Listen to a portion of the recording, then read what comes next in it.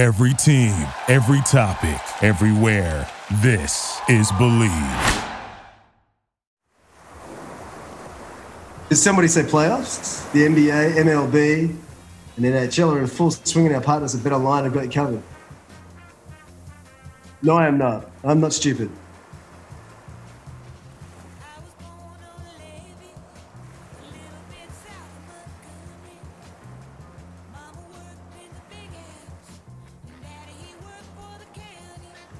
So take advantage of sports being back and get in on the action with hundreds of odds, futures and props for you to bet on.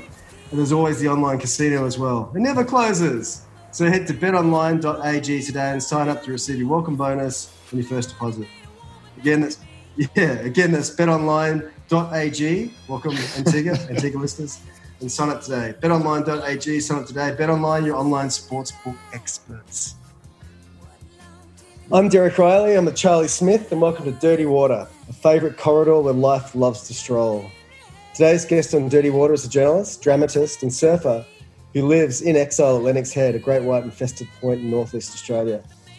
His keen eagle face, always crowned by a $300 Italian hat, has made him a striking personality to the public imagination, while his work under the nom de plume Long Tom brings him into close daily communion with hundreds and thousands of his fellow surfers of all ranks and conditions. Our guest, Mr. Stephen Shearer. Thank you, Derek. It's another amazing introduction. I feel totally humbled and embarrassed by that. I feel like I'm running out of steam, running out of adjectives and metaphors and descriptions. Yeah, you never seem to fail to find a way to exceed your last one, so well done for that. Thank you, sir. So you're telling me that you've just been desexing your baby goat? Yes, correct. Baby goat. How old? Well, it's age. It's the age of consent. But also, how do you de-sex a baby goat? Well, you've got to catch it and then you sort of lay it down. We called a vet in for the operation. He gave it a needle, put it to sleep, and then he just sort of lifted its back legs up, mate, and got the scalpel in there and just chopped the balls out one at a time. Why do you desex a baby goat? What is a male goat? What terror does a male goat wreak upon the world? Well, mate, there's a lot. There's a long list. It's a laundry list. So headbutts, just raping and pillaging anything that moves. It will it will have a go at anything, basically. It sounds like an Australian surfer. What if you just had a petting zoo full of sexed male goats? We do have an unsexed male goat in the paddock. We thought it was a female, and it turns out it's a male. What happened? Well, we got these two Melbourne lesbians up here coming up to look after the place, and this female goat squatted back down and pissed all over this male goat's face, and then it started like shaking its head around. She said, "Oh, that's a male goat. That's male goat behaviour." And yeah, sure enough, all the goats are pregnant, and we've got a male goat in the paddock. Did the lesbian say it contemptuously when she said male goat behaviour? No, not at all. Not at all. No, they're excited by the goat penis pissing on the other male? Well, I don't know about excited. It was more just a sort of acknowledgement of reality. Fuck, it's weird up there, Stephen. Yeah. And I mean, you're desexing baby goats and you got your lesbian pals up there watching goats piss on another goat. And that's a nice little segue into the many, many things we have to talk about today. But let's open up with stalkers. So Stephanie Gilmore brought rightfully the cops down on a 66-year-old man who had a stay-away order from her and who was allegedly bumped into her at the Tweed Heads contest. Yep. And of course, Steph was attacked and her wrist was busted by a junkie back in 2010. Yep. And Mick Fanning's alleged stalker, meanwhile, was back before the courts ripping off her tracking device that had been attached because she'd allegedly been stalking Mick. So why does the detritus of humanity live on the North Coast and the Gold Coast? Oh, I think it's the climate. It's just sort of cheap, easy living. So people who are sort of on the fringes can sort of find a place to sleep every night, and it just takes away one less consideration of life. So if you're just tweaked out and whacked out, you can sort of forge out a little existence here. It's like Mexico in the States. I mean, Have you ever thought about stalking anyone, Steve? That's a really good question. Probably you, Chaz. Please. Derek, have you ever had a stalker? Yeah, I've had a couple of chicks that wouldn't rack off. Yeah, not full on stalking though. Did you feel honored by it, or did you feel scared? No, honored. Yeah. And as a child, because I watched a lot of horror films when I was a child, I always thought I'd be murdered in my bed sometime. So by the time it sort of happened in my adult years, I was quite excited by it. I was flattered that anyone would bother to follow me. Reading that Stephanie Gilmore story, like when I read about stalkers, typically I think, it's kind of funny, but that one for some reason did not sound funny. Yep. No, that was creepy as fuck, huh? Yeah. It really had a deliverance air to it. Yeah, and what it is about Steph that seems to attract stalkers? Well, she's just everywhere. She's gorgeous. She's everywhere. She seems really friendly, and I think friendliness and being perceived as friendly attracts creeps. Yeah, they think you're smiling at them. They think you're talking to them. Not that it's the alleged blah blah blah creep alleged, but poor old Steph. Yeah, wrist busted by a schizophrenic junkie in the stairwell of a house and of an apartment building, and the latest one. No wonder she's living in Malibu. Yeah. No white sharks either. Or not as many. It's funny down in San Clemente though. Yeah. It's been some footage lately of the whites swimming around down there. So Steve, did you watch the Tweed Coast Pro? Yeah, I did. Yeah, most of it. How did you bring yourself to do that? I know you had to write a story for us, but you weren't put to sleep by it? Yeah, look, it was I think you'd have to give it a pass, just a pass mark. I mean, the surf was pretty tragic, and there was a couple of questions I wanted to see answered. I wanted to see if Ethan Ewing is in fact a CT surfer or whether he's just a QS surfer. That question remains unanswered. I wanted to see Jack Robbo surf. And I just wanted to see what the Australian arm of the WSL could put out there as far as production goes. And what were your conclusions?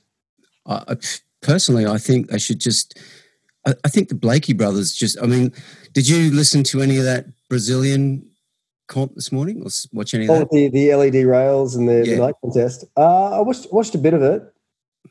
Yeah, what do you think? It wasn't really for me, I don't think, Steve. Yeah. Really? Actually, I thought while I was watching it, this is perfect for Derek. Oh, fuck. The whole notion of surf contests, they just seem so endless and boring and and then you get reminded of how shit house they are when the Tweed Coast Pro's on, Yeah, novelty makes it worse actually. Yeah, true. And with the Tweedy Coast and the rest of them, I wonder, is professional surfing done? Who needs it anymore? Yeah, well, no one. That's the problem. I mean, it's such an utter bore. At least long format, whatever it's called, cricket and all that, right? There's something there. I don't see what exists in professional surfing anymore that's worth even turning it on. So are we already in the post-professional surfing era? Is it too early to call it?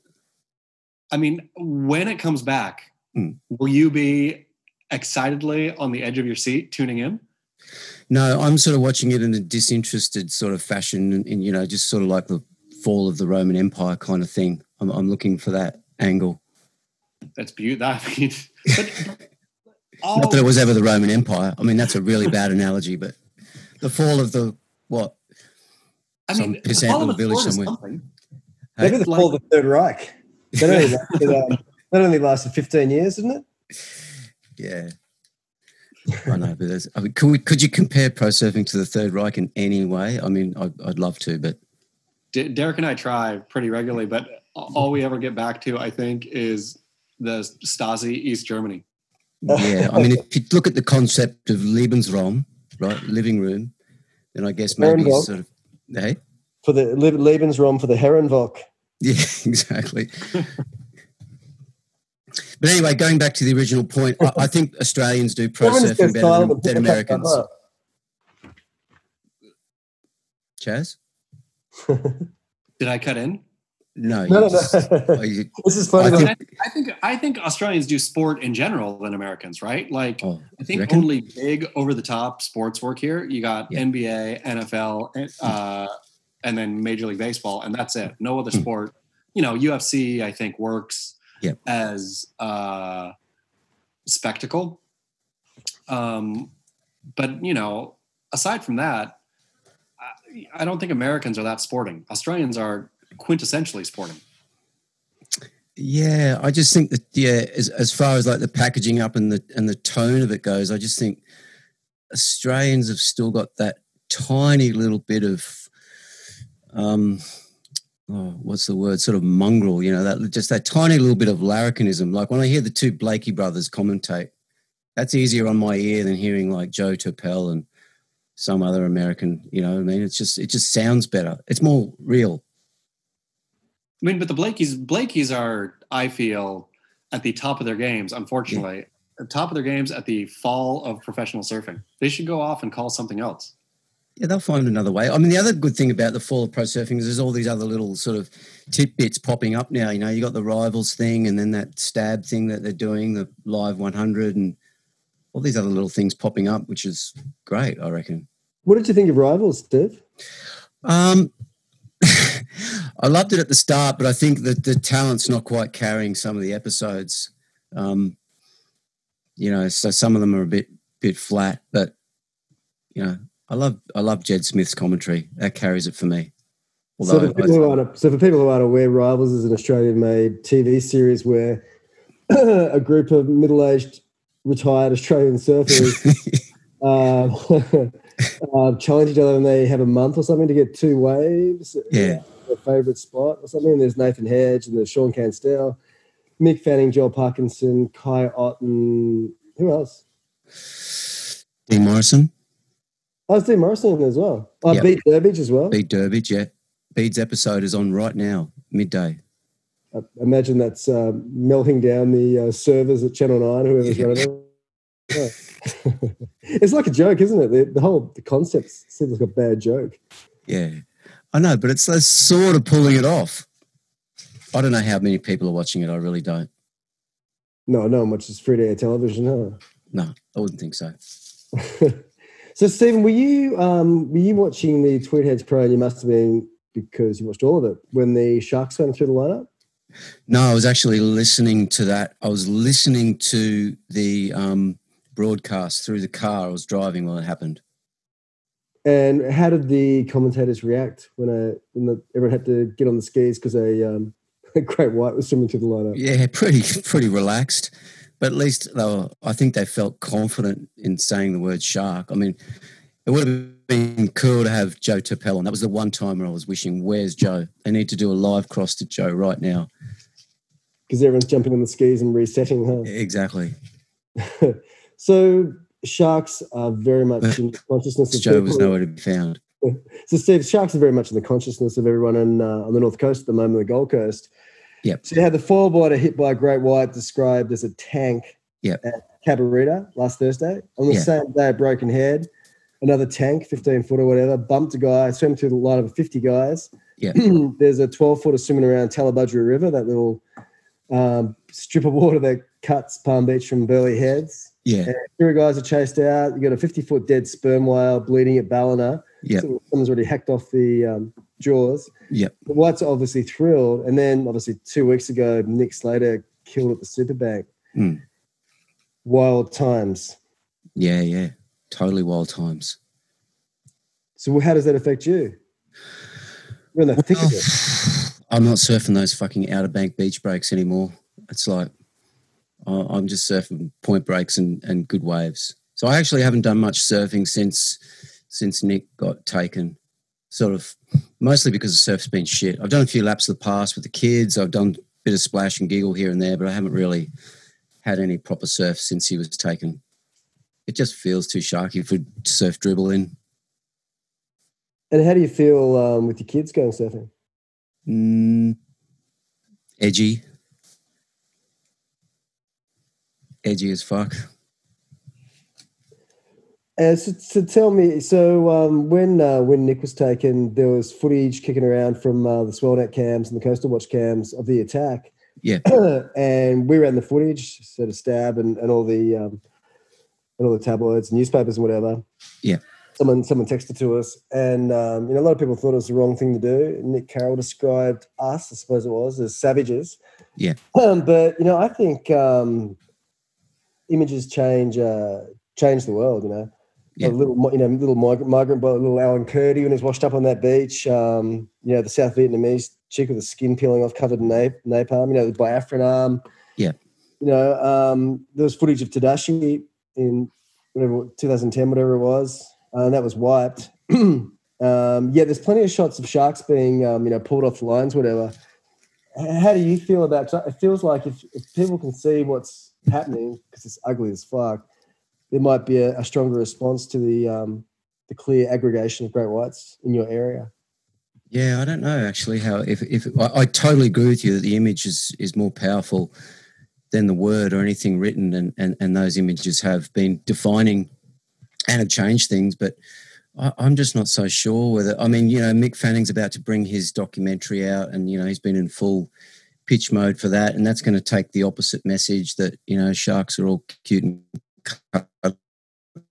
we need to protect them, and so there's just two competing narratives. It's just become part of the culture war, this incredibly polarized narrative that white sharks are just these gentle, misunderstood creatures that don't want anything to do with us, and then on the other hand, you've got these savage attacks and people getting legs bitten off and bleeding to death in the water, and there doesn't seem to be any middle ground where we can just accept the fact that this is a opportunistic apex ambush predator. It's, even if it's not, the population as a whole isn't increasing, they're just abundant in certain areas at certain times of the year, and I don't know, there doesn't seem to be any recognition of those basic facts. So whether this is going to change anything, whether the images are going to change anything, I'm not sure, but I think at least it's given people an idea of just how violent the attack is. I mean, this was no little sort of just bite and spit. This thing was just charging at him.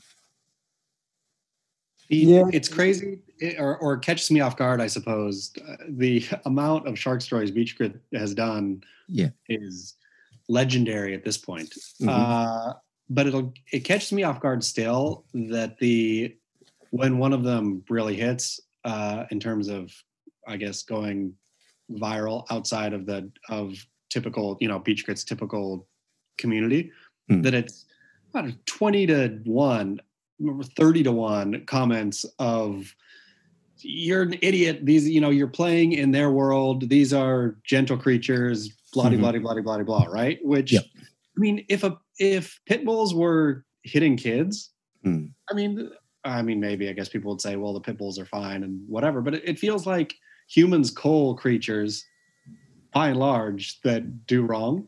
And I don't know what it is about the great white that inspires people to think that, I don't know, that it's a kind, loving creature that needs to be, I mean, of course, like, I'm not about, or don't want to go kill them all, but my goodness, if they're hitting people at popular surf breaks, then take them out.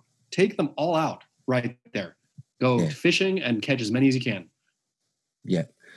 I think, this is my theory, that it's the great white sharks become sort of like the whale of this era, and it's just for people who just look at humanity and think, oh, we're just a cancer on the planet, and we're just killing them and slaughtering the great white shark is this just kind of avenging spirit for that sort of deeply misanthropic, strain that runs through that thinking, and so they're just like, yeah, fuck yeah, this thing's taking people out, fucking great. They might not come out and say that, but I think that's what's coming out in those comments. Some people do come out and say it. You will read comments in there and say, yeah, fucking humans are the cancer. These fucking sharks should wipe us all out. I don't know. What do you think about that, Derek? I think people are so far removed from the act of killing that they're presented with this, these images of these big, beautiful, remarkable animals being hoisted up on boats or whatever, and they're shocked.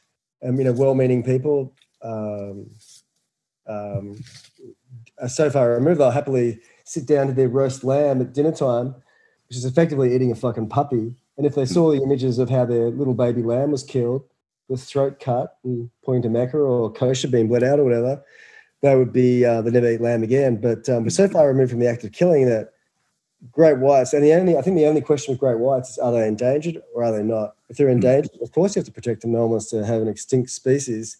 But if they're not endangered, no one's crying over killing tiger sharks. No one's crying over killing anything else. It seems absurd to lionize this animal, but I think it's the culture wars. The people who might suggest a cull of great whites will probably do so quietly, or, almost like voting for Trump. Yeah. And no one admits to voting for Trump. And the people who lionize the great white are probably identify on the left wing of the spectrum. Yeah, I hate that it's been bundled up. Like all those ideas have to be taken together. Like if you think this, then you have to take the whole package on. I know the whole right wing, left wing divide is absurd. That you have it's a certain way for disparate issues. Yeah. Which leads us into the Tyler Wright's BLM protest. Yeah. Politics and sport. What do you think? I mean, I love it. I love any kind of fucking thing that makes sport, which is so dull and circular quite often, exciting and something you can comment on. Yeah, totally. I do too. I think that was easy. The most entertaining, the most noteworthy, the most newsworthy thing about the Tweety Bird Coast Pro. So, yeah, I loved it. That's nice. Well, Chaz called it the Tweety Bird Coast Pro, didn't he? I don't know. Did you, Chaz? I did. That's beautiful. But did you, Steve? Were you moved by Tyler's protest? Did No, you think I wasn't. it was right place, right time? Yeah, look, I can't say I was moved by it, to be honest. I was thinking, well, what next? What next? Okay, let's see what happens now. I mean, what possible concrete action could follow from that, and then then I could possibly move. But I wasn't moved at the time. What about you? I mean, it was funny. I went in, I guess, straight away into the World Surf League Instagram comments. Did you go take a peek at those? No, only vicariously through comments on the comments. I mean, it was a wild bloodletting, and I know that it's probably not representative necessarily of the WSL's fan, maybe, but not that, I don't know. It just seemed like, wow, way too honest to goodness, really exacerbate your audience. It's not like the WSL has an existing audience outside more or less white males, right? I mean, who's watching it besides white males? Yeah, exactly. Right-leaning white males, probably. And to really doggedly go after them was either brave or decidedly idiotic. Yeah, I think that was a timing thing. I mean, and possibly more so in America, where the whole sort of like there was just such a backlash to the Black Lives Matter thing, when all the rooting and the sort of the looting and the rioting and the protesting turned ugly. Sorry? Did you say rooting? What the fuck? That's all right. Still thinking of that baby goat, that male goat. Don't bend over in front of a male goat. I can't stop thinking about the goat giving a golden shower to his buddy. Yeah, right in front of him. I can't believe I had to find out what a male goat was from a pair of Melbourne lesbians. I was just I felt so embarrassed. But the great thing about the Tyler thing was you had the world champion of a historically white supremacist sport dropping a knee at a contest funded by a white American billionaire, part owner of a former slave plantation, to protest systemic white racism and capitalism. Yeah, I know. I mean, glorious. For a league, I've been to the Santa Monica office a few times, and it ain't a bastion of diversity. I mean, I don't understand how to go so tokeny, which come on. Like, what is the World Surf League? I guess to your point, Steve, what are they actually doing? What concrete move was made other than I think they thought we're symbolically jumping on the right side of history here without much thought to, wait, who's our audience? And how, if we really do believe this, we better be backing it up. We better be honest to goodness, trying to diversify. I mean, look at the CT, besides Brazilians and sometimes Mikey February, you got no one. No one.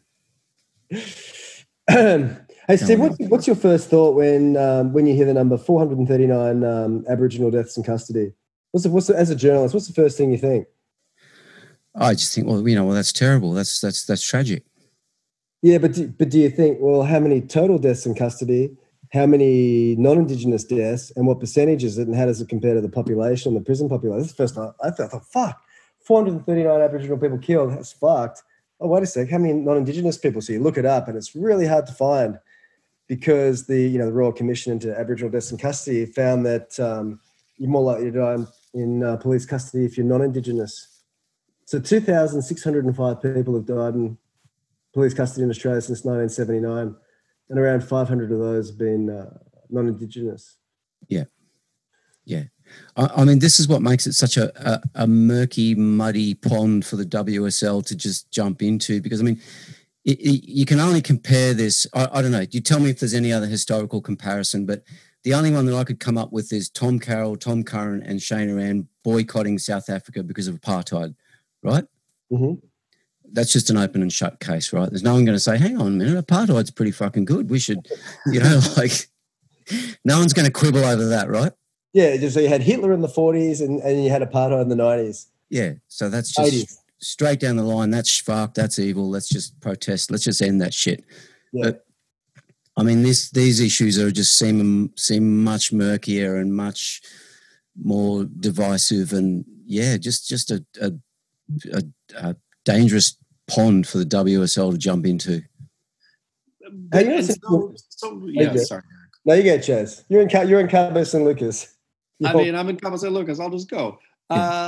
So to me, so arrogantly, thoughtlessly. I mean, of course, everything they do just seems for the image, for the signal. It doesn't seem like they're trying to shift surfing or professional surfing in any great way. There's no, more opportunity. Hey, we're going to make a thing for either, Aboriginal Australians or inner city American youth or whatever. We're going to make pathways for them to actually get onto the CT or to the QS. It's nothing. It's same old. It's just, we have an image that we can push out and look good, which is the worst part of that, I think, is just the pure bald-faced sheer virtue signal is pretty ugly. Yeah, exactly. I mean, it's right. If they put out, say, we're going to do an African circuit in Liberia, Senegal, and Gambia, right? And then we're going to take a couple of people from them. We're going to seed them into the QS, and they could do something meaningful for sure, but they don't. So pure bald-faced virtue signal, totally. So is it an empty gesture, Steve? I don't want to totally write off Tyler Wright's authenticity, because did you hear a post-win interview on the back of the ski? No, I missed everything, Stephen. Yeah, okay. So she came out and said how much that really racial injustice and inequality really meant to her. And I think, okay, well, she means it. So I don't want to totally write off her gesture. And then I think, well, if the WSL is just backing her because, she's maybe one of the biggest stars in the game, and so they had to back her, then I'm prepared to take it at face value and just see what happens. But sorry, what was the question? I don't know. I can't remember what the question was. But I totally agree with you, Steve, that Tyler's her doing it, I don't have any issue with that. I think it seems like the WSL really hung her out to dry, though, by using her as their token for this thing without doing anything themselves. And so she's the one, I don't know, they use that image and really push that out without doing anything themselves. Nothing against Tyler, but I find it very problematic the way the World Surf League took it on and pushed it out, and they got hammered for it, I think, in the thoughtless way that they did it, and won't do anything. They won't do anything. Yeah. I mean, it was just a bit unfortunate from their point of view because of the timing, because the whole, the Floyd thing had sort of created this massive groundswell of support, and then everything had sort of festered and turned a bit ugly. And if she'd been back a couple of months, I think the gesture would have been received in a different way. Do you think? I mean, I don't even know the people who are like the backlash to BLM and all that. I don't get either. Like, you kidding me? Like, African Americans and Black people in general, people of color or whatever in America have been so routinely oppressed for so long that what do you think is going to happen? Like, of course they're going to fucking start burning shit down. And to wag your finger at that and say you should be more respectful toward the masters is also ridiculous. The whole thing is ridiculous to me. I mean, not BLM, the rage, I understand. Tyler Wright and the WSL trying to co-opt that rage is something that I don't understand. Yeah. It's a remarkable bonfire of white guilt meets use of victimhood for political and financial gain, I think. Yeah, okay. in your story about the BLM thing, you said a reason Black kids in Australia don't surf is the cost of real estate. Yeah. Now, I think that's full of shit because plenty of poor kids around the country surf, and Maroubra's housing commission and the Gold Coast, no one has any money except for a few people on the beachfront. And there's plenty of poor people in the Northern Rivers where you live. Not really. So there is, mate. And so I think it's a cultural thing. Like, when we spoke to Bobby Martinez, he spoke about getting heat from his Mexican bros because he was involved in a white boy pussy sport. So I think that's the reason why people of color don't surf, because it's a white boy pussy sport. What do you think? Yeah, there might be something to that, but I'm still going to defend my claim because, I mean, I look at Byron Bay. There used to be a really strong Aboriginal surfing community in Byron, and then when the Hollywood stars all came in and started virtue signaling about their sort of vegan lifestyles and the price of you need $1 million to buy a house, they all got shunted out to casino and Mullumbimby. Well, it's just harder to go surfing when you live 50 k's inland. And, that's been repeated all over Australia. I think poorer people have been shunted away from the beach. But that's a very recent thing. It's the last 10, 15 years or whatever. Yeah. And there wasn't, and it's funny because, when we talk about, Black kids or whatever, in Australia, it's Aboriginal Australians, which would equate to Native American in America, not African Americans, which is a comparison I think that's sort of avoided. So Chaz, who sticks up for the Native Americans? Why aren't the Native Americans surfing? Because they all got tossed out to reservations in the middle of the country years and years ago. Yeah. They got the best wave. Best wave pool in the world. Yeah, it's surf. I mean, there's Native Americans out at Surf Ranch. That's the damn thing. WSL should open. I mean, you got Tyler Wright putting her fist up for 439 seconds or whatever it was. Yeah. 38? How many? 39, wasn't it? Probably 40 by now. Yeah. It was a fucking good effort to hold that wrist up. You see how shaky her arm got? I mean, that was impressive. But imagine though, WSL with all these wave pools, the one there where the wetlands is going to be in Australia, they could open all that stuff up. I mean, that would be the way to do it. To your point, Derek, I suppose, is if you wanted Native Americans to surf, then there you go. But who wants to, right? I mean, which of them? You would have to honestly convince, I think, somebody, hey, you want to go surfing? It's really fun. It's really hard. The barrier to entry, it's going to take you years to even halfway enjoy it. I mean, at some point, I honestly do think that surfing is a sort of masochistic thing where it's hard to convince somebody you're going to love this, trust me, because you either kind of get the weird bug or don't. Mm-hmm. But I don't know that it has to do with privilege or being close to it or anything like that as much, right? I agree. I think it's got nothing to do with it's just a pussy white sport. But even the pussy white men who get into it. I mean, why do we get into it, right? I don't know. Like, I don't know why it hooked me. It was miserable. It was miserable in Oregon, and I don't know why I paddled out day after day after day into freezing cold closeouts, and why I obsess about it to this day. Like, I don't understand what's not, I guess, wrong with me. Right. And so to try to go convince an Aboriginal kid or a Native American or an African American youth or whatever, hey, I got this thing you're going to love. Actually, it totally mostly sucks 90% of the time, but you should really pick it up and do this for the rest of your life. You'll mostly dislike it. What about you, Steve? Why did you start surfing? Far out. I was just thinking of that while Charlie was talking, and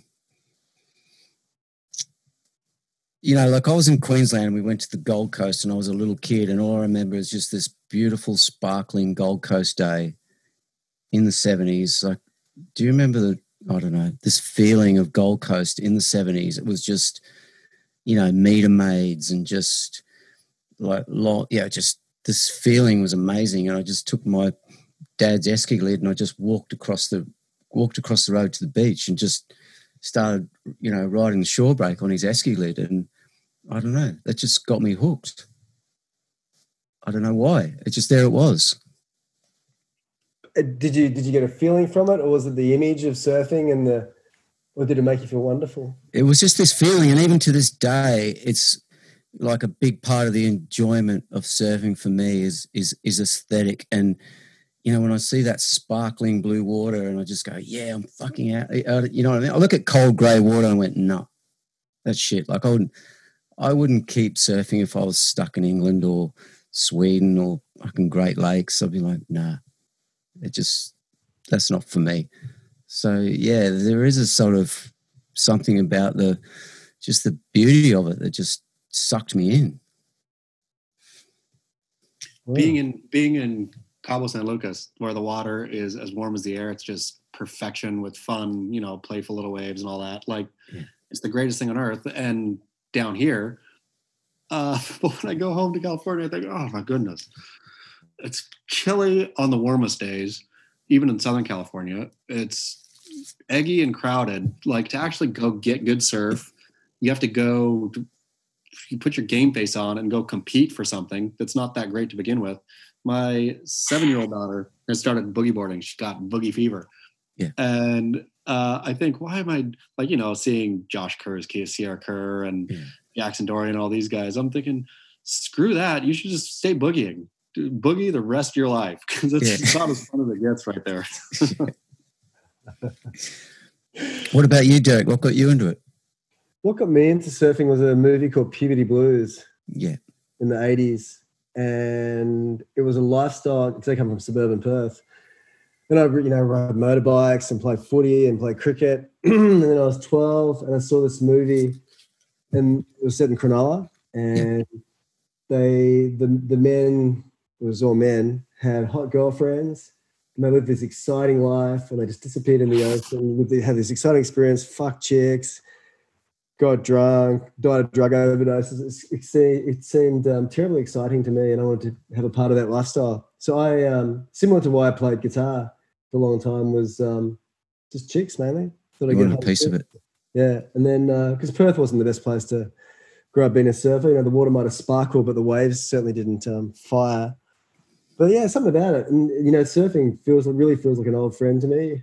Yeah. And it can do so many other things, but it feels like you jump in the ocean and your body stretches out and you feel pretty good. And even if you have to give yourself a little pep talk beforehand so you don't punch someone's fins out, it does feel like an old friend. And there is something terribly magical about paddling in the ocean and feeling currents under you and movement and stuff. And when I surf, I really do like the technical aspect of it, and all I think about is how to turn better or how to do bad throwaway airs.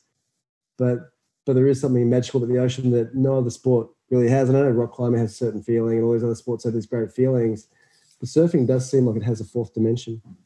Yeah, exactly. How do you open that up to oppressed classes, right? I mean, that's the thing, is that's what the whole, what do you tell them? What do you, like, if they don't want to go in the ocean? It's like oppressed classes have to ask the question, and then you can give an answer. But I don't think anyone's sort of busting down the door from oppressed classes to go surfing. And that's the thing, the call for diversity, the door is open. Yeah. And it's just a cultural thing, I think, Possibly. So on more exciting matters, the Coffee family. So they've been monetizing their asses lately. Ellie Jean Coffee and now her sister Holly Days have got provocative websites. Ellie Unlocked, Holly Days Unlocked. Yeah. For small stipend, $10 a month. you can see their bussies and see them tickling themselves. Yeah. Have you signed up, Stephen? That's a negative, Derek. No, I won't be, because you told me that the cancellation policy is very difficult. So once you're in, you can't get out. Yeah, well, I looked up the cancellation policy because I thought maybe I'll go in there and just examine it, and see. Some of the offerings are pretty very provocative, like zip busted, extra sexy wet peach, topless on the beach in my G-string, booty looking extra juicy, dripping wet for you, point of view, legs spread, grabbing my tits at the beach. Yeah. Ooh, extra oily peach, ready to be spanked, topless doggy style at the beach. Gorgeous photo yet. Jungle girl, where have all my clothes gone? I wonder who writes that copy. Is there a gig writing copy for that? I think it's probably them. They do a very good job. Yeah. They're very good at photography and very good at copywriting. Yeah. And Ellie Jean had some good content too. Nipple exposed, completely topless with my legs spread open. Wish you were holding my hand while I sip this wine, giving you an upskirt view with no panties. So many buttons, but they got SEO fucking dialed. It's very aspirational. It's very aspirational. I wonder. It seems to me like the popularity of OnlyFans, that it's a genuine career path now to make money from your beautiful physique. Yeah. And the stigma's totally gone. Seems that way. Which is a great thing, I think. Yeah. Well, Charlie, you're a Calvinist, aren't you? What's your point of view on it?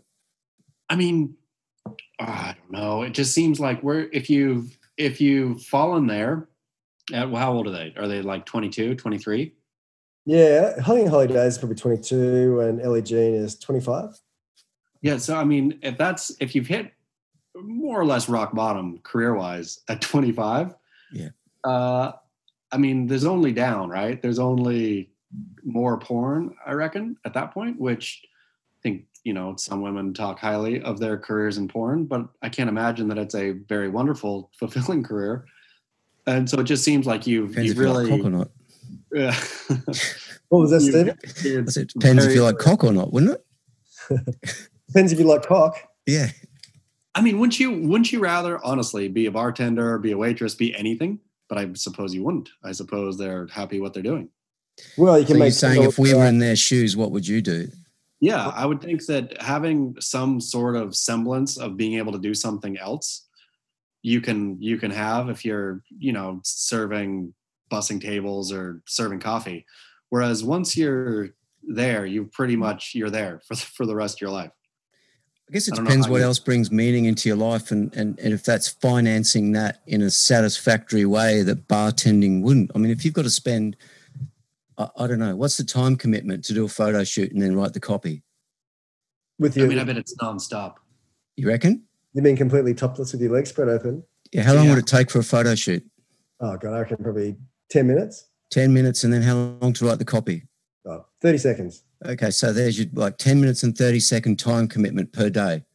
No, because it's Instagram. It's that nonstop. I bet they're doing more than just one a day. I bet they're, I don't know, 8 or 9 hour days at the very least. Well, surely not. For sure. I remember talking to Anastasia Ashley, of course, did not partake. I don't think does partake in this form, but looking at her influencer life, I think she was honestly working 16 hours a day just to keep the lights on, more or less. Yeah, but Derek's saying that the time commitment when you go to that next level up in terms of OnlyFans is much less because you don't have to put as much content out there. But I think you still have to keep people funneling people into OnlyFans. You still have to keep up all the other social media things. I don't think you do. I think once people get a whiff of you on OnlyFans, you can forget about Instagram. Once you've got the $10 a month coming in, then it's just, what is it, daily? It's a river of gold. I'm thinking. No way, because you got to keep new people coming in, right? So you bring new people in your existing platforms, which is for them Instagram and Facebook and whatever else they got going on. So you have to be always funneling people there, which means now you just have another job on top of your full-time job. I think the boyfriend does all that, doesn't he? Or the dad? Someone said that, but I'm not sure. I'm not sure who does the photos or the videos. As James, our biz guy Jazzy sent us. There's a lovely Ellie Jean Coffee video. You saw that, didn't you, Chaz? I didn't see it. On privateshows.net, where Ellie's tickling herself naked. Full time is what I'm saying. Fixing herself. A full-time gig, Stephen Shear. Yeah, okay. Well, there goes that little romantic fantasy. So, Stephen, would you, if you could get $1,000 a day, would you? Absolutely. Would you? Yeah, would you? I'd happily oil my ass up and Totally, mate. show my ass on private shows.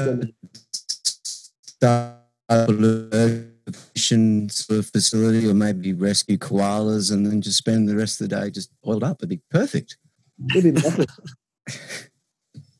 But now that with the collapse of the surf industry funnel for sponsorships, it's probably going to be a popular route that surfers can go down. Which is who's the first boy going to go down into members only? Do you think Kona Igarashi? He's beautiful. Doesn't need to. He doesn't need to. It needs to be someone. A name was just going to come out of my mouth then, and I'm so glad it didn't. But I'd never be able to surf in this town again. Oh, so it's a Lennox head surfer? Can we guess? No. Please, can we guess? No. Suck on your beer, son. Yeah, who's going to be? Who do you think, Derek? I don't know. It's going to be someone who's pretty buff. It's going to appeal to the gay community, I think, because I don't think women have really got their heads around paying for dudes jerking off yet, but other dudes are pretty happy to watch guys jerk off. I'm not sure. It'd be someone probably quite well hung, probably nice tan skin, built. I don't know. Can't think of anyone. Can't imagine anyone naked. Gabriel Medina? Who do you think? Dino and Dino? I mean, I think Dino and Dino. You say Dino and Dino, the fucking hell. I mean, Dino and Dino has the name for it. Let's be honest. He does. Cougar gay porn. He's built for that industry. Yeah. Jesus.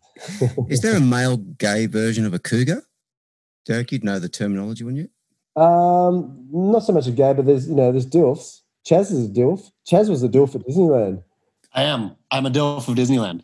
Did you see that, Steve? No. What happened? So DILFs of Disneyland dads would like to fuck. Okay. DILFs of Disneyland was all hot dads photographed at Disneyland with the kids, and an Instagram account, and Chaz started it because he was a tattoo. I did. Sexy. I even made the news on it. Cool. You did? Yeah, the news, the local news did a feature on the account, and my picture was the featured news. Yeah, the one the news used. So you're really one step away from appearing on OnlyFans, really? Yeah. Maybe it's Chaz. Yeah. Maybe it's Chaz is going to be the first guy to go. I mean, now that I'm thinking about it, yeah, $1,000 a day, oiled up for 10 minutes a day with some sweet copy. I'll write the copy for you. Does sound good. Yeah. The only problem is you're oiled up. It's hard to go surfing. You have to wear a wetsuit. Really, I would imagine it takes a long time to get that oil off. Yeah, and particularly if you're oiling your thighs. Yeah, and you'd always have to wear a wetsuit. It'd have to be. Couldn't you just oil the back half of you and leave the front half unoiled? Well, the front half is an important part of the show. Stephen, is it? Stephen, couldn't he just be like a back half specialist? Yeah, I think to be a popular male star in that realm, you really do need to show both sides of your physique. Yeah. Okay. I'll trust your judgment on that. Yeah. So Patagonia, on stitching in the waistband of their organic stand-up shorts, they have the message "Vote the assholes out." Yeah. What do you think about that? I thought it was pretty funny. Yeah, it's got enough wriggle room in there that I don't think they're going to get too caught by the MAGA crowd. I don't think the MAGA crowd buys Patagonia clothes. It could be a MAGA. It could be a MAGA call to arms. Yeah, sure. Exactly. Both ways. Oh, That's right. Could go both ways. Asshole is undefined. Yeah, exactly. Yeah, true. So, Chaz, tell us, you're an American. Why did the Democrats give the last 4 years the last 6 years, I guess. Why have the Democrats given people a reason not to vote for him? First, you had Hillary with a deplorable statement. Then you got crazy old man Biden. I mean, Kamala, she's great, but why would they put Biden giving people a very good reason not to vote for the Democrats? I truly have no idea, especially knowing, like, being able to plan for it from minute one when Trump, won the election via Hillary, knowing, okay, we really blew it here. We thought we knew what the electorate wanted. We thought we knew what our electorate wanted. We clearly did not excite neither our base nor anyone outside our base. So let's figure out why and let's rectify. I think they really got caught up, honestly, trying to deep six Bernie and progressives in the wing rather than, really sorting out where the party was going. I think the Republicans, for better or worse, embraced what their party wanted, which was Trump. And the Democrats seem like they were fighting against it and continually. Like, the fact that it wasn't Bernie and that it's Biden seems like another real gaffe. And it should have been Bernie last year or last election too. It seems pretty clear to me, though, as an outsider, that the electoral college math is never going to add up for a ultra progressive candidate like Bernie, though, isn't it? I mean, he's obviously going to win all the big Democrat majorities in the East and West, but he's not going to get anything in the flyover states, is he?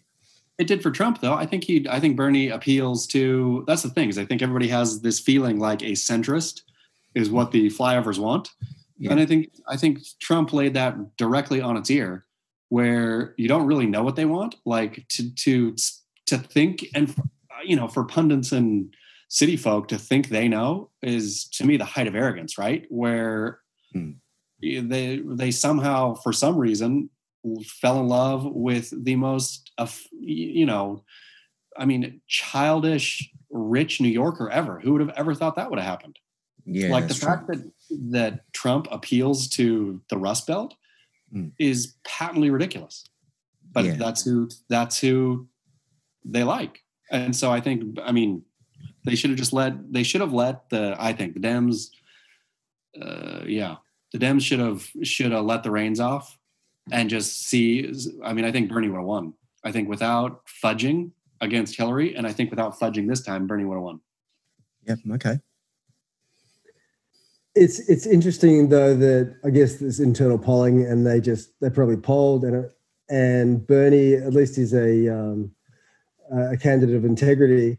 They must have polled and just said, "Fuck, we're going to get slaughtered if we have Bernie. We better go with the safe option, huh?" Yeah, but what are they? Look at how. Again, Trump laid polling bare. The fact that polling works anymore, I think, is again patently ridiculous. I think they have no fucking idea. But maybe they looked at the British election with Jeremy Corbyn, who is a lunatic, but and Bernie, I don't think, is a lunatic. But they do have similarities, and they watch the Labor Party just get smashed in the UK. Sure, but again, to me, the Trump destroyed any sort of sense, and to pretend that there is sense after Trump is to be just ridiculous. They should have really, really, again, let it out and saw what they had. Even if they were going to lose, they could at least know what the party is, because I don't think they still know. It's certainly not Biden. No, and it's interesting because Kamala Harris, the debates, whatever, and pretty much described Biden as a rapist. Yeah. So she's going to have. He's got wandering hands, hasn't he? apparently, got a problem with his hands. He likes getting close. Chaz, do you think that Trump can do a Nixon, run a law and order campaign like Nixon did in '68?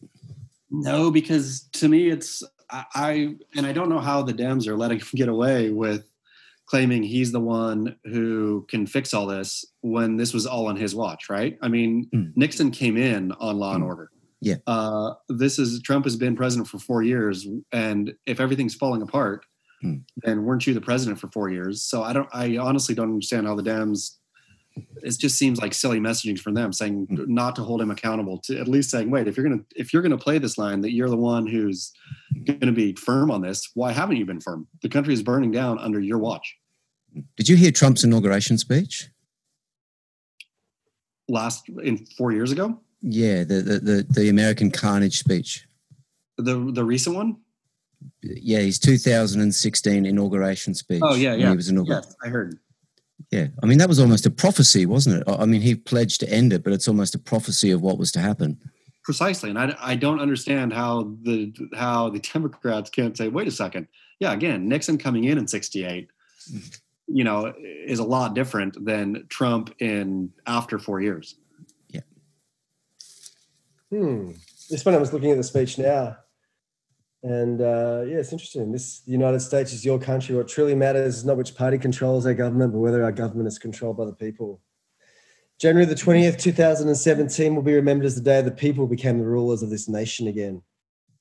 You came by the tens of millions to become part of a historic movement the likes of which the world has never seen. At the center of this movement is a crucial conviction that a nation exists to serve its citizens. Americans want great schools for their children, safe neighborhoods for their families, and good jobs for themselves. These are the just and reasonable demands of a righteous public. This American carnage stops right here and right now. Yeah. We are one nation. There's Trump. Fucking hell. Trump should be out in his ear. But it's going to be interesting, Chaz, in November. Sure will be. Especially, you see Ruth Bader died today. Mm-hmm. Oh, Ruth Bader died. No way. Yep. She was our mascot. Yeah, she was our mascot. Holy fuck. Yep. So it's going to be a crazy 2 months even of, a lot of, fighting as far as the Supreme Court goes. Which will they appoint a new, can he appoint a new Supreme Court judge before the election? I think theoretically he has the numbers, but I don't see Republicans being lockstep. I think enough centrist Republicans will have a queasy stomach, especially after, when Obama was, I think Obama still had a year in office and Republicans refused to let him appoint somebody. Yeah. And so I think the hypocrisy may be a bit too much for center-leaning Republicans to stomach. Mm-hmm. Wow. And what else we got, boys? Anything else thrilling you to pieces about the surf world?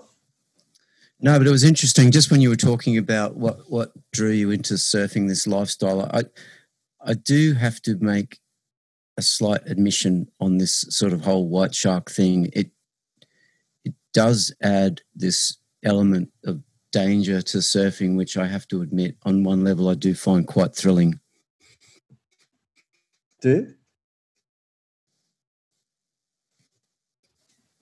Yeah. But your Zoom connection then just fully locked up. It was like a great white. It just swooped on you. Die, motherfucker! Boom!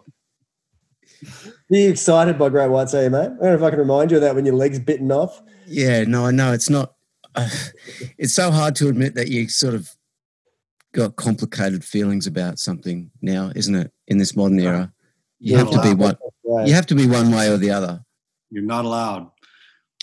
No, you can't say, well, yeah, look, I mean, I'm sort of fascinated and repelled and thrilled by great whites, but I also wouldn't mind seeing them fish down a little bit.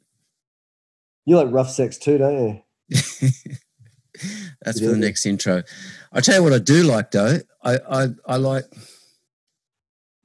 Oh, Steve Shearer. Thank you so much. Steve Shearer bought hardcover from America. Got it imported directly from America. Thank you, Steve. Hard copy. How much did it cost you, Steve? $54. $54 million. Damn it, I'm sorry. Have you read it? I'm 62 pages in. Are you excited? I'm having so much fun with it. The forward with Petraeus was just fucking hilarious. I mean, it was worth it for that alone. Oh, thanks, Steve. I'm going to do a review. Can you remind our probably diminishing audience your experience with General Petraeus, who he was, and how you came to be in contact with him? General Petraeus was the head of the CIA for a minute, and before that, he was, I think, head of CENTCOM or whatever. Had some big role in the Middle East, in Iraq and all that, and then head of the CIA, and came undone when he had an affair with his biographer. Oh, I think Broadstone something was her name. Yes, Yeah. So anyhow, I was, for some unknown reason, invited to interview him at a fabulous financial conference where I was supposed to be the wild card. So interview him on stage. He was supposed to give insight into the Middle East, I think. But yeah, I just sat on stage the entire time thinking, you don't know what the fuck you're talking about. He was so in the pocket of Saudi Arabia. It was patently obvious, and it was absurd. What he was saying about Saudi Arabia was honestly absurd. What was he saying about Saudi Arabia? I mean, it was just like they are a great ally and they are the future of the Middle East and blah, blah, blah, blah, where anybody with half an eyeball can see it's just a decadent, corrupt, awful thing that is only propped up by the U.S. And if the U.S. wasn't, if they weren't spending billions of dollars on U.S. war machines, they would be rolled over. I mean, the Houthis in Yemen give them a run for their money. And the Houthis have like 2 cents and half a machine gun. They're pretty much just spitting at the Saudi planes, aren't they? Yeah, that's it. I mean, the Saudis are the absolute worst. They are the honest to goodness worst. And yeah, so sitting on stage, hearing him talk it up, I just got to sit there and roll my eyes and cough and make lewd gestures. It was a very funny scene. It was extremely. I wasn't expecting that, actually. I was just like, oh my God, this is fucking so good. Thanks. So what happened? Who was the other guy that got into trouble in the Middle East? The other general who, there was the Rolling Stone article and he was bad mouthing Obama. Muck. It was a muck. It McChrystal? was Stanley, was it McChrystal? Stanley McChrystal, yeah. So my friend was actually McChrystal's press guy. Yeah. And so I think he fell on his sword after the Rolling Stone thing. Yeah. But he has a great story. He was the one who set up the Rolling Stone interview and everything. Wow. And what did Stanley do wrong that got him all sacked and shit? He was bad mouthing Obama, wasn't he? He badmouthed Obama. Just as a general rule. Obama. Yeah, I think it was about Obama's. I mean, it was all correct. It was about Obama's Middle Eastern strategy. Mm. Wow. It was really gentle, but it was, in that day and age, was it was cancelable. Mm. Glory days, man. Yeah. Is surf journalism immune to cancel culture? It totally is. Mm. Chaz, do you miss Obama? I miss Obama. I mean, no. I don't miss his, yeah, he really did have bad Middle Eastern policy, which is something near and dear to my heart. So how do you feel about Trump's success in the Middle East? Bahrain, United Arab Emirates, normalizing relations with Israel. It's gotten very short shrift in the mainstream press, but they're big developments. Sure, I mean, major developments. I don't know how I feel about each and every one, but yeah, I mean, he's done more than most, for sure. Definitely done more than most U.S. presidents. Again, though, I don't know if I like it all. Not that my opinion matters. What gives you pause? I mean, I think just moving the U.S. embassy to Jerusalem is silly. Because silly. It's too provocative, or? I mean, it's just pointlessly provocative. Like, who cares? Tel Aviv, Derek, is a beautiful city. Tel Aviv is such a sexier city than Jerusalem. Jerusalem's a fucking ghetto. Yeah, and so this token move for part of your base, that's just unnecessarily provocative. To me, was just bad form. It must be hard to be right wing in America because traditionally right wingers have hated Jews. Yeah. And then to suddenly have that bundled into your little grab bag of opinions. Oh, we like Jews now. I mean, that's the thing is, but I think it tears them apart too, right? Because I think it's only the evangelical Christians who are really pro-Israel. But then to be pro-Israel, you can be pro-apartheid too, right? I mean, you could. I think the Israel thing as colonizers, white colonizers in a brown land, et cetera, has multiple appealing points for the far right. Don't Jewish people classified as non-white now? I mean, I think that the Spanish? Ashkenaz are all stinking Euro. Yeah, but Sephardi are all North African and exactly. But I think what is Israel? I think that Israel is majority Ashkenazi, isn't it? Yeah. That's my understanding. Beautiful place. Gotta love Israel. I didn't understand that either. You know, when the footage came out of the Charlottesville rally, the Unite the Right, I thought the focus of the hatred would be, Muslims or something, but it was all Jews will not replace us. Yeah. I thought, aren't the Jews on your side? I thought, what happened there? Really? They didn't get a briefing. Listen, guys, we've changed our stance on the Jewish people. Okay, we're afraid. I know we gassed. I know we killed 6 million of them, but it's a roundabout sort of thing. But it's funny because we thought we were making cuckoo clocks. We didn't know they were gas chambers. Yeah. What's that sound? Jesus Christ. Eric, I just asked Chaz if surfing journalism was immune from cancel culture, and he said yes. But totally. I don't think you heard. What do you think? There's no one to cancel us. That's the thing. Because surfing is such an ultra niche sport. It's like, I honestly think you could say for years, you could go on a provocative screed for 3 years saying anything bad, and people would vaguely maybe say, well, that wasn't a very nice thing to say, and that would be as bad as it got. Yeah, because the WSL is operating as if they're like in full thrall to cancel culture, are they? Yeah, but nobody cares. Yeah. Not one person cares. Yeah. Hallelujah. Hey, Steve, Hallelujah. Steve, let's go out. I want to hear your opinion where you think pro surfing in the WSL is going to be in 18 months' time. So it's start of 2022. Where is surfing? Where is pro surfing? Where is the WSL?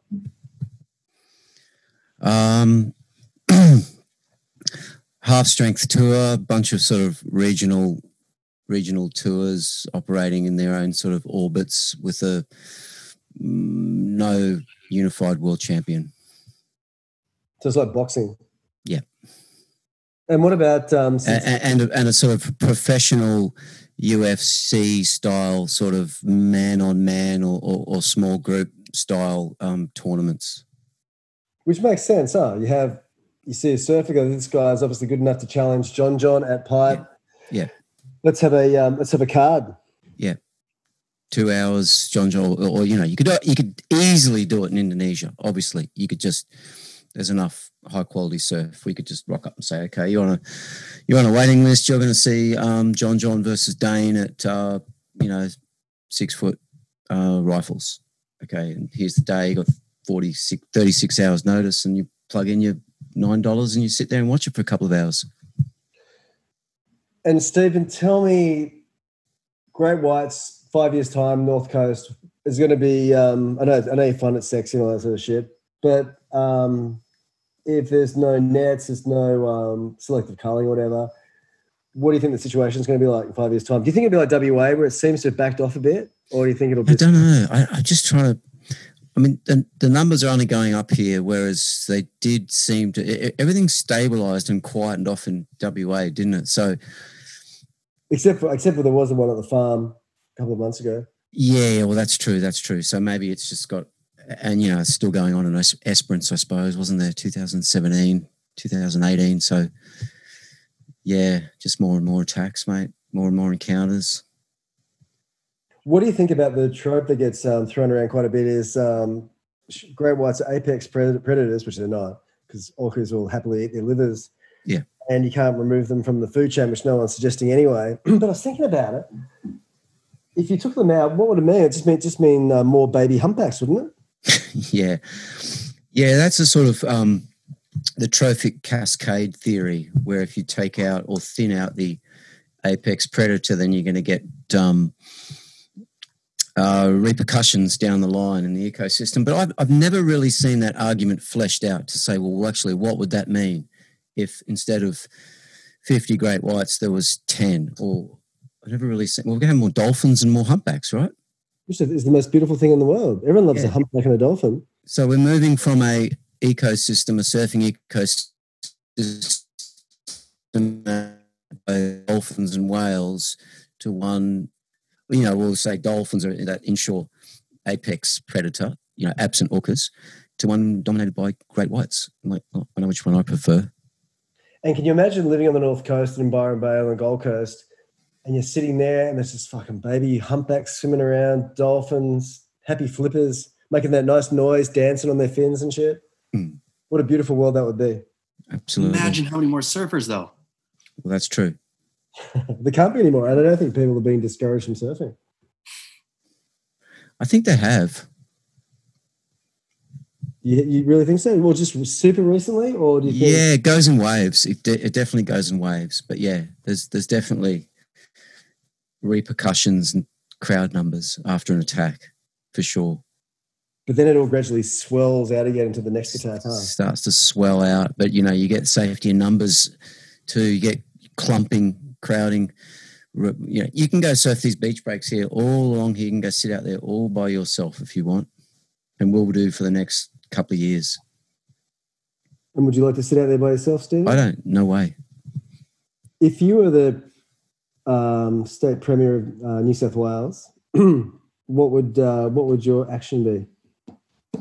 Well, I'm on the record as saying I think the smart drum lines are the best compromise we got. We put a 20-0 hook in them. They get thrashing around for a while. They get some discomfort and they get tagged and dragged out to sea and, dumped. They just get roughed up.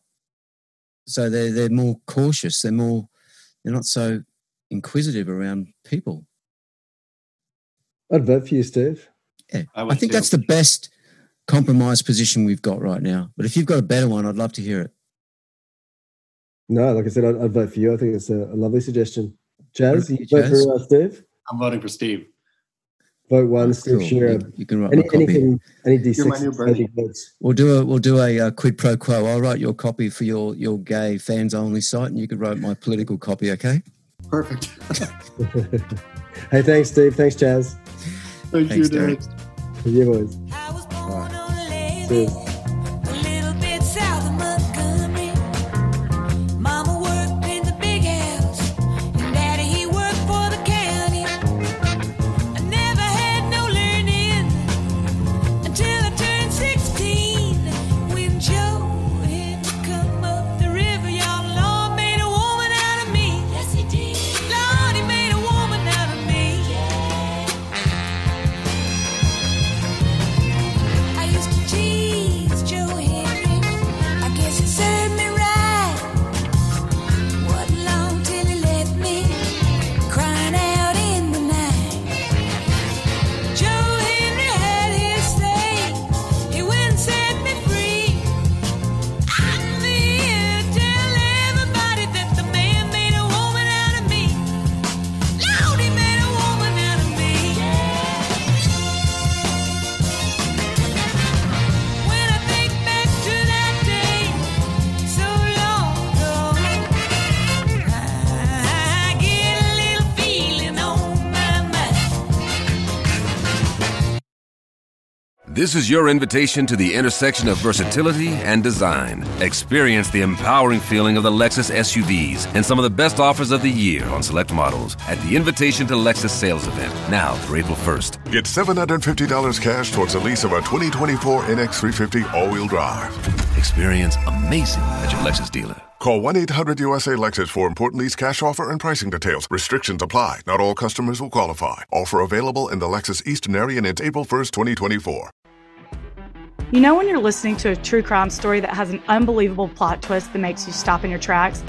That's what our podcast, People Are the Worst, brings you with each episode. I'm Rachel. And I'm Rebecca. We're identical twins who love true crime cases that make you say, didn't see that coming, and we hate the people responsible for them. Listen to People Are the Worst now on Apple, Spotify, or wherever you get your podcasts.